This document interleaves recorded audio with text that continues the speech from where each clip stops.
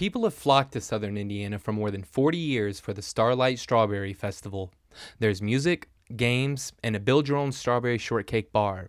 But that changed last year. The Starlight Strawberry Festival announcing it's canceling for the health and safety of volunteers and visitors. That report on WDRB was followed by more bad news this year. Organizers recently announced another cancellation because of COVID-19.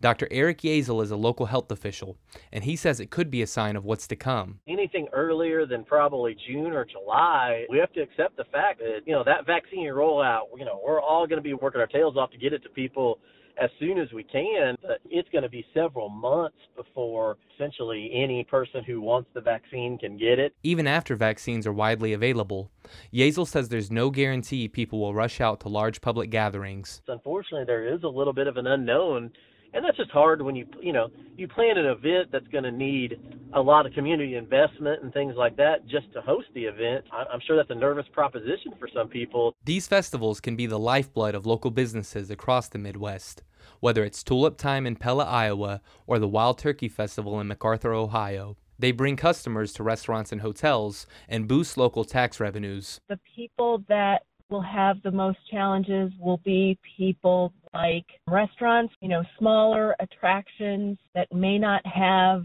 the money to do a lot of advertising. Luann Matson is with the Tourism Bureau for 2 Indiana counties across the river from Louisville. So-Win tourism is funded by taxes from hotels, so fewer public events means fewer visitors and less money for the Bureau to promote the area. Homegrown events also bring people to Hoosier communities along the Ohio River.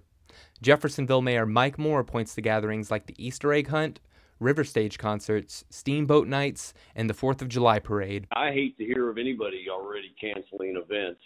It's not only because I want to get back to normal and have fun times and do things in gatherings, but economically, you cannot just simply shut everything down and survive. Moore says Jeffersonville is moving forward with plans for all festivals this year, but it's including cancellation clauses in contracts, just in case.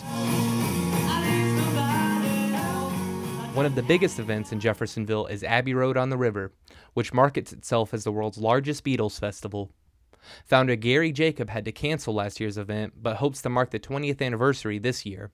He's putting together contingency plans since his acts come from all over the world. Producers like myself have to manage our own expectations and not expect that we're going to open the doors and people are going to come flooding in. Abbey Road usually takes place in May, but Jacob is holding on to other dates as well, including Labor Day weekend and October. Jacob expects many festival organizers and the local vendors who rely on them will continue to struggle to stay afloat in 2021. But by 2022, he hopes to see some normality return to everyday life. For Side Effects Public Media, I'm John Boyle.